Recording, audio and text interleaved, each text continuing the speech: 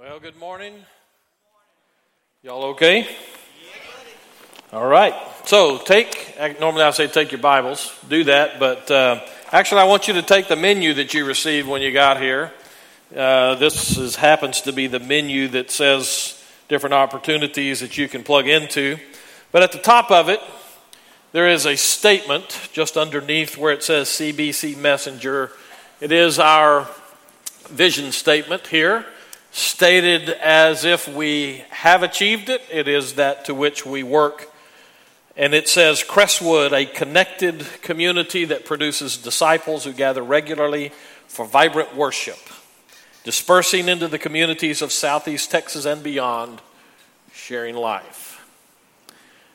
Question: what would it take for us to fail in achieving that? What would it take for us to fail in pulling off what we say we're trying to accomplish? Let me turn that to a little different vantage point. On Thursday of this week, I went in to my dentist, and she extracted the 2 remaining wisdom teeth that I had. I am fully without wisdom now. I had my previous 2 extracted, or the other 2 I had extracted previously 31 years ago. It was such an incredible experience. I couldn't wait to get these done. So I went in to do it. Let's take my question for us as a church and put it on to my dentist.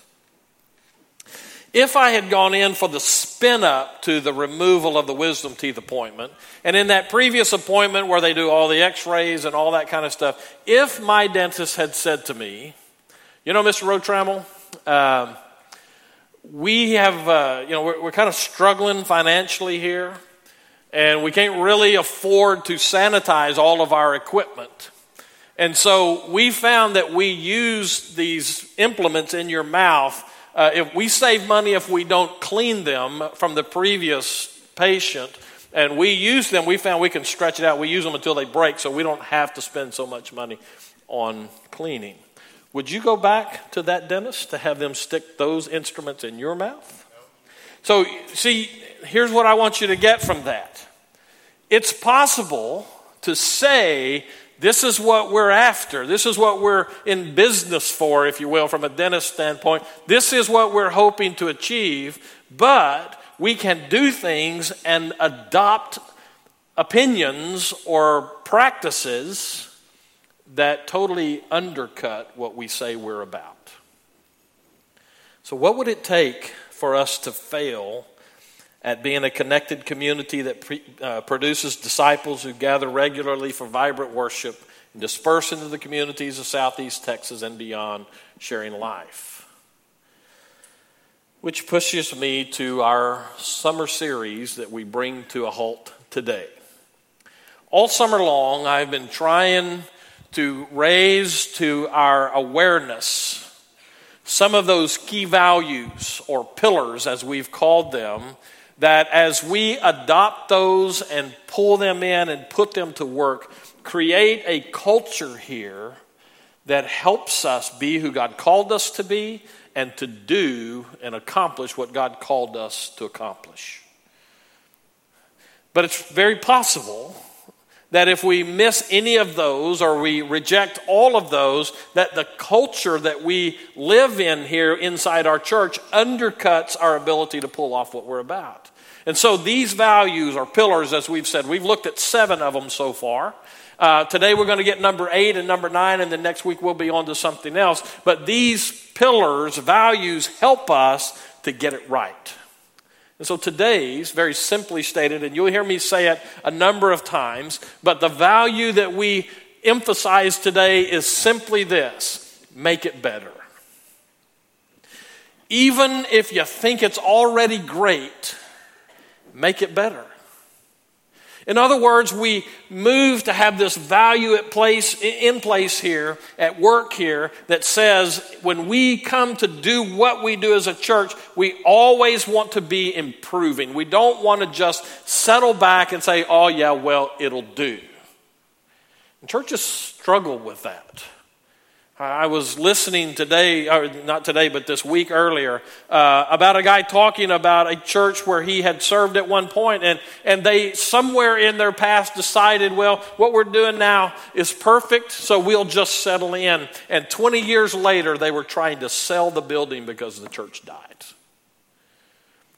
We must always be about that point of reference that says we're going to make it better. No matter how good it is. Even if we think it's already great, we still want to make it better. So I'm going to take you a couple of different places today, and we're going to look at 3 different ways that I think this applies to us. So more of a topical sermon, so I'm going to give you several different passages of Scripture. We're going to start in Exodus chapter 25. The first couple of these passages will be Old Testament. We'll get over into the book of 1 Corinthians before it's over. But we start today in Exodus 25. And as we go, here's the first application. The pillar, the value is we want to make it better. Always make it better. And we first apply that onto our facilities as a church. And I know that sounds like a weird place to start. I mean, after all, the reality is that probably in this room, the majority of us come to church and if we give any thought at all to the facilities, it's a passing thought. I suspect that if we went 2 or 3 weeks without air conditioning here, we would be thinking about facilities much more than what we normally do in August.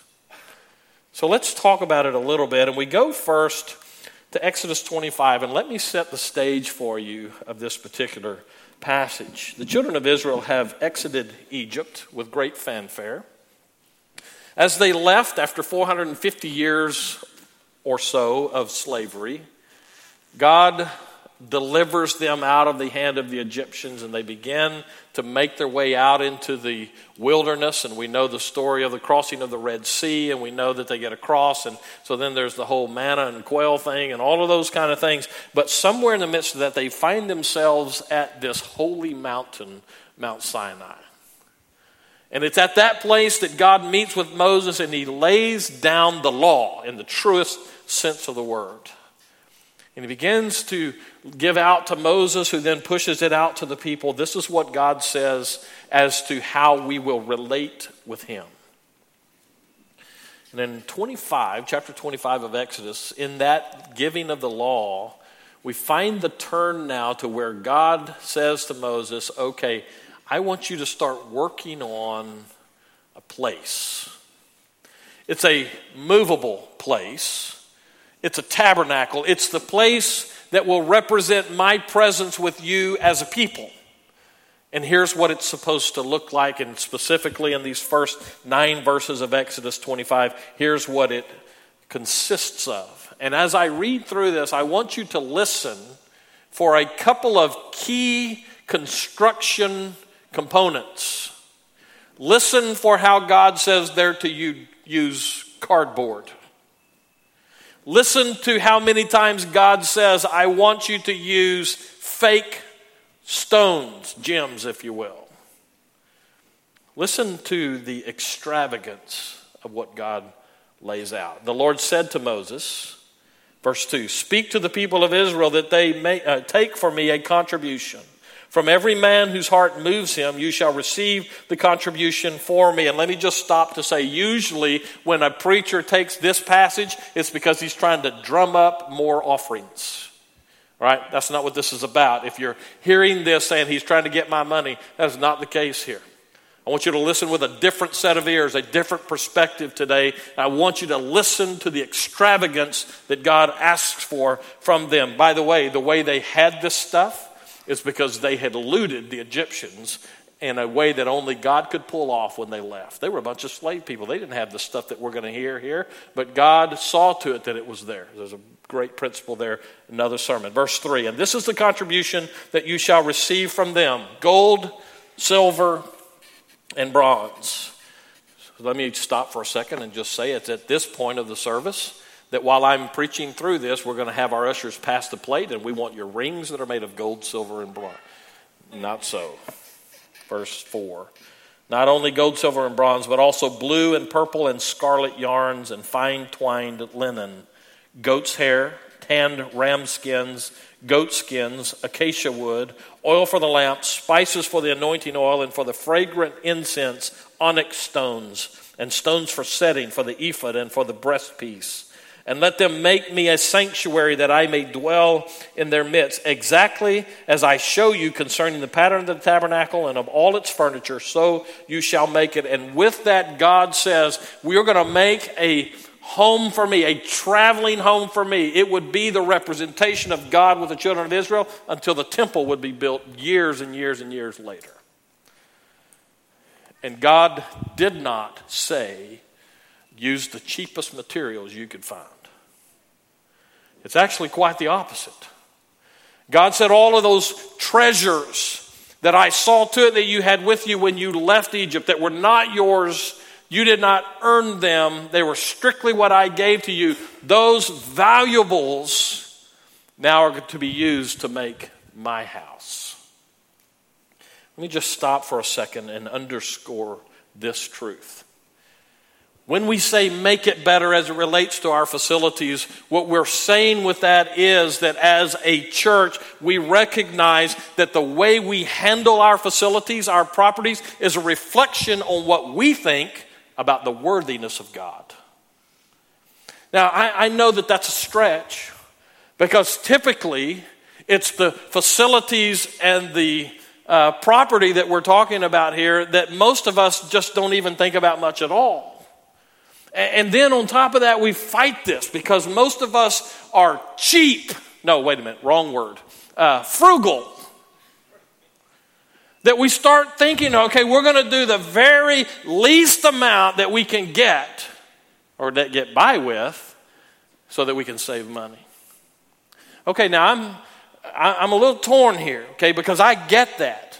I'm not for extravagant. Speaking of extravagant, I used to watch, every once in a while I'd flip on the television and watch the TBN stuff.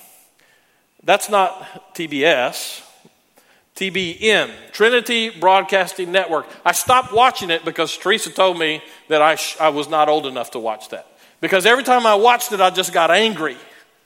And one of the reasons that I got angry is because of some of the opulence that came at me from You ever watched that? I don't know if it's this way now. Some of you watch it now. You can tell me if you want. I don't really need to know, but it's okay. In the old days, I used to watch it. And they would have this white-haired dude and this big-haired lady. And they were sitting on furniture that looked like were thrown up, regurgitated out of a gold mine. I mean, gilded and fancy. You know what? I'm not picking at them. I know it sounds like I am. At least I think what they were trying to do with that was the principle that I'm talking about here. But this calls for balance, right? I think one of the things we have to really be aware of is that we can so cheap something in the name of saving a dime that we communicate to a group of people outside of the walls of this church that God's really not that big a deal to us. He's really not that important. Certainly, God is only worth plywood rather than acacia wood. It calls for balance. It calls for insight. It calls for us being smart with God's money. But let's be careful that we don't communicate something that, while it says frugal, also communicates that God's not important. After all, where do you suppose the creator of the universe ought to live? If he chooses to say this is his house, and we're all smart enough to know this is not where God resides, but we also believe that this is where God regularly frequents. How often do we, in the way we treat our facilities and our properties, essentially say, God, you're really not important enough for us to do it right?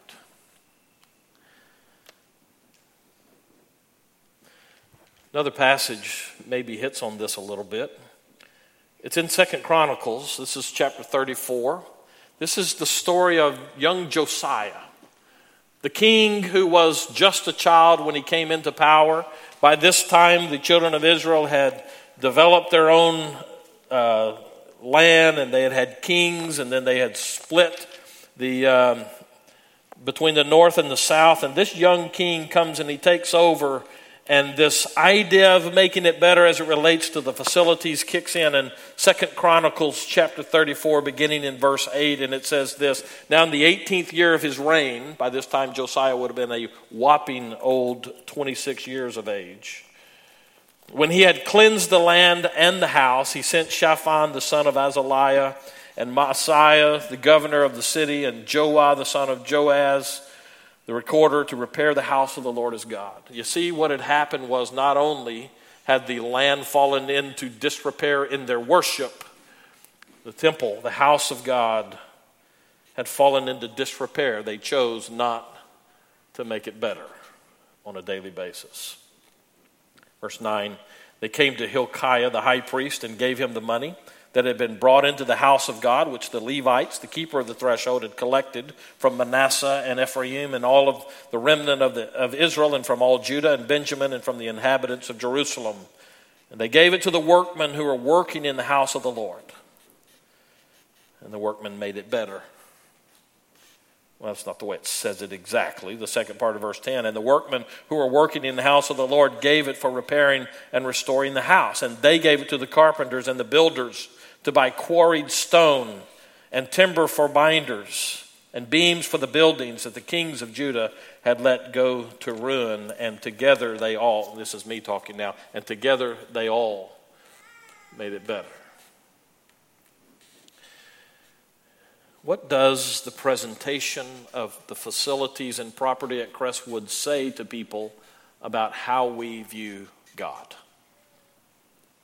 So here's my desire, my vision, if you will, that Crestwood would be a place where those of you who are artists would be free to step forward and say, you know what, that wall, well, I call it a wall, artists call it a canvas. That we would find those people who would have the expression here to be able to step forward and go, you know what, we can do some things better. It's not that we necessarily think they're bad. It's not that they're necessarily horrible. It's just that we can do better. In the programming that we have, and I'm talking about facilities now, but in the way we do the things that we do, have that attitude, always have that attitude that says we will always be about trying to make it better. Otherwise, we may turn around in 10 years and find that because we chose not to make it better, we chose not to make it anything. I find it interesting that in churches that I've served through the years and people that I've known in other churches, that people put up with shoddy stuff at church. They would never put up with that in their own homes. And the basis of this is that we do this as a reflection of God himself. So let me play this out. Maybe some of you are in what I'm about to explain here today. I had it in my notes long before you showed up today, so let me just give you that disclaimer. You know, coming from either direction to this church down Highway 69, the first thing you see about our church is a lighted sign out there. And you can see it easily from a mile in either direction, and I think it's probably further than that if it's at night. So from the time people see that to the time they step into the doors here, what is the visible presentation of Crestwood Baptist Church? Do we communicate God is alive here and these people do what they do as a reflection of what they think about him? Or do we just make it okay? So the value is make it better. Always make it better. Even if you think it's great, make it better. And that applies to something as simple as our facilities. But it's not limited to our facilities. We also should make it better as it relates to the product. We might use the term cultus here. It's the way we do worship. All those components and all the little pieces that come together for us to do what we do. Always we should be making that better. In other words, if you come to this church looking for a way that people did church 40 years ago, under God, I hope that you would never find that here. Because we're always making it better. And new doesn't mean better. Better makes it better. Let's look at this again, a passage of scripture that will help you. I had you in 2 Chronicles a little while ago. So let's go back to 2 Chronicles and look at the first 7 verses of that passage. We started in verse 8 earlier. That's where Josiah issued the directive. So let's repair the house of God. Now we come to the first part of it where Josiah becomes king and he inherits a country, a people that have long since left God behind. Verse 1, 2 Chronicles 34. Josiah was 8 years old when he began to reign, and he reigned 31 years in Jerusalem. And he did what was right in the eyes of the Lord, and he walked in the ways of David his father, and he did not turn aside to the right hand or to the left. For in the 8th year of his reign, he's 16 by now, while he was yet a boy, he began to seek the God of David his father. And in the 12th year, he began to purge Judah and Jerusalem of the high places. In Old Testament terminology, high places is code speak for places of idolatry. So he began to purge Judah and Jerusalem of the high places, the Asherim and the carved and the metal images. And they chopped down the altars of the Baals in his presence, and he cut down the incense altars that stood above them. And he broke in pieces the Asherim and the carved and the metal images, and he made dust of them and scattered it over the graves of those who had sacrificed to them. He also burned the bones of the priests on their altars and cleansed Judah and Jerusalem. And in the cities of Manasseh, Ephraim, and Simeon, and as far as Naphtali and the ruins all around, he broke down the altars and beat the Asherim and the images into powder and cut down all the incense altars throughout the land of Israel. Then he returned to Jerusalem, having made it better as the way they did church. You see, a lack of attention to what's going on is a sure way to settle into the status quo. And for those people at that time, the unthinkable of all unthinkables would be that they would have forgotten God who delivered them so many years ago out of slavery, and he made them a people. But yet that's exactly what they did. They forgot him, and they began to be just like everybody around them. A failure to be attention to the detail of how we do church today almost ensures that we do it wrong tomorrow. So we always need to be about making it better. We always need to be about the process of evaluating and looking and saying this needs to be done at a high level. So we go now to the New Testament, 1 Corinthians chapter 10.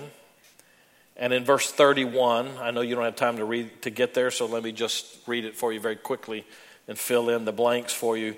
1 Corinthians chapter 10, verse 31, so whether you eat or drink or whatever you do, do all to the glory of God. This is a passage now. This verse comes as a summary of an argument. It's really an answer, if you will, that Paul gives. It's an extended argument because this sick Corinthian church, these house churches that were there, were getting nearly everything wrong about how they did church, the product, if you will.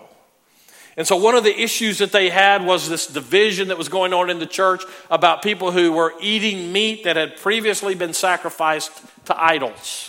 And so he has this long discussion, and you can go back and read that several chapters backwards, getting to this. This is the culmination of Paul's entire presentation and argument on that. And at the end of it all, he says, so whatever you do, whether you eat or drink, here's the guiding principle. Do it to the glory of God. In other words, let that be the filter through which we run everything. As we talk about doing it better, making it better here, the reason that we do that is because we seek to honor God in everything that we do. So the question, I guess, that follows hard on the heels of that is, so does God deserve a mediocre response from his people, or does he deserve the very best that we have to offer? Now, we talk a lot, preachers do, we talk a lot about give him your best when we're trying to get money from people. I'm not talking about your money here. I'm talking about the product that we as a church put out there. Shouldn't we be satisfied with giving it just kind of a passing glance and say, well, that'll do? Or does God deserve our best? I guess I would say it this way. There is no room in the Christian life for half-hearted work.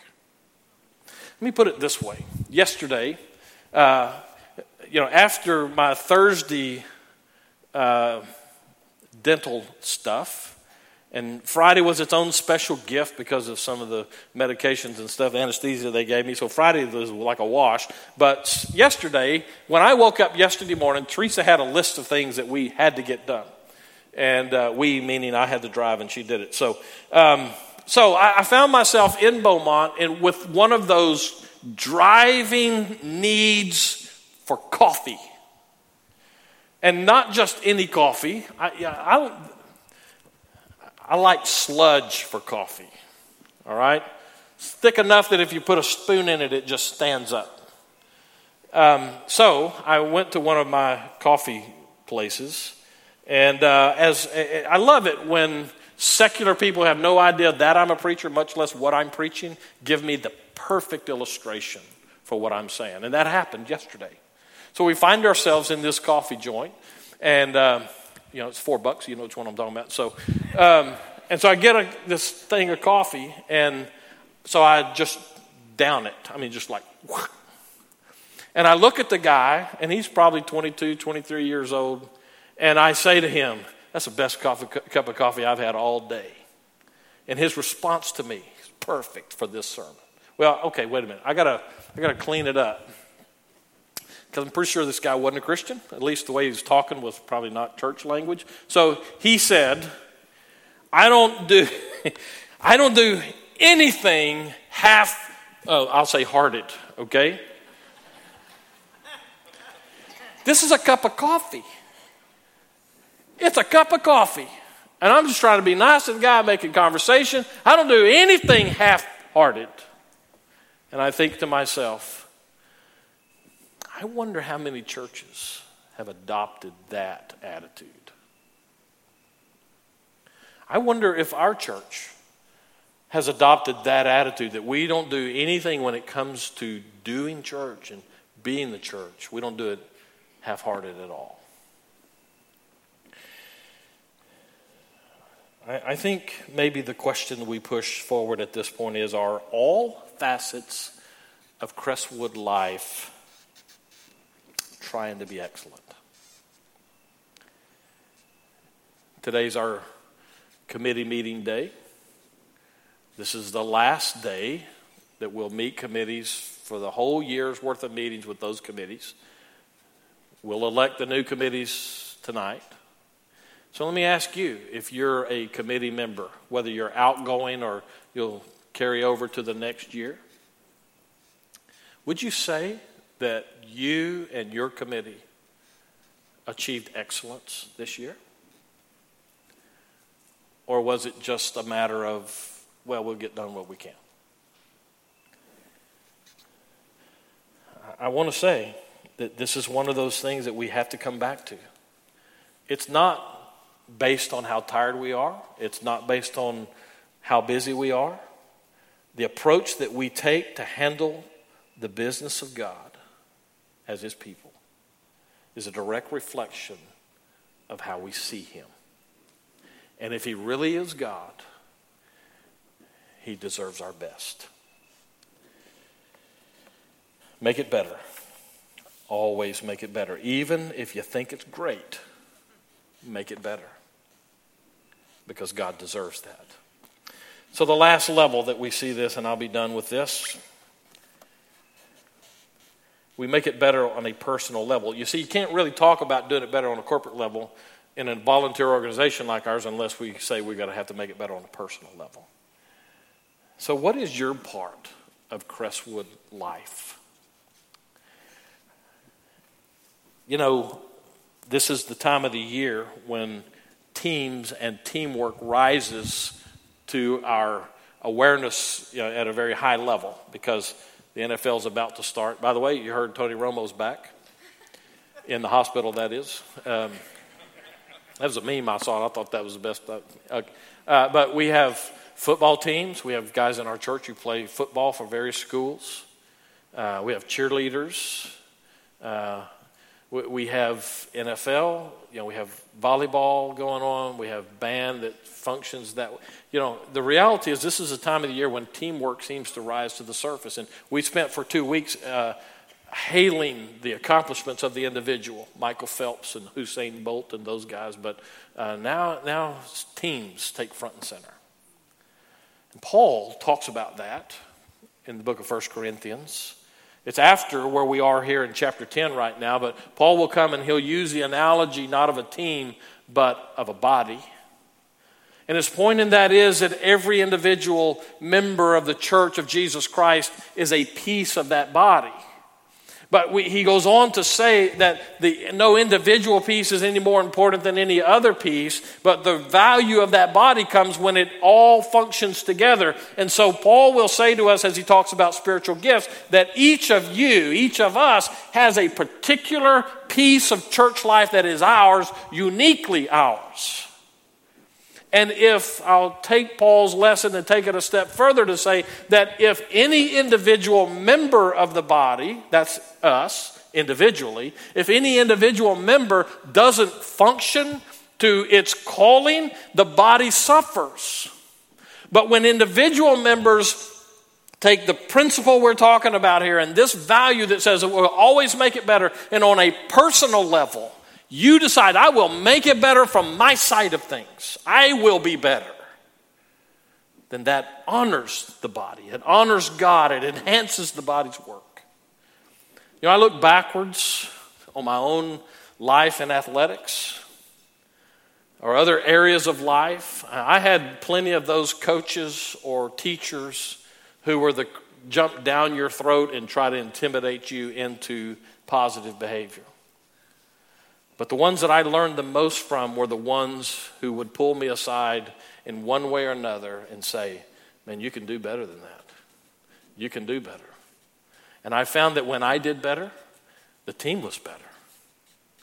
That's the picture that Paul gives us in 1 Corinthians as we move forward. But having said that, I come back now to a couple of the guys these are some of my favorite guys in the entire Old Testament. When we were in the process of having our children, I tried to get Teresa to let me name one of our kids one of these two guys' names. She wouldn't do it. She's very narrow-minded about biblical names.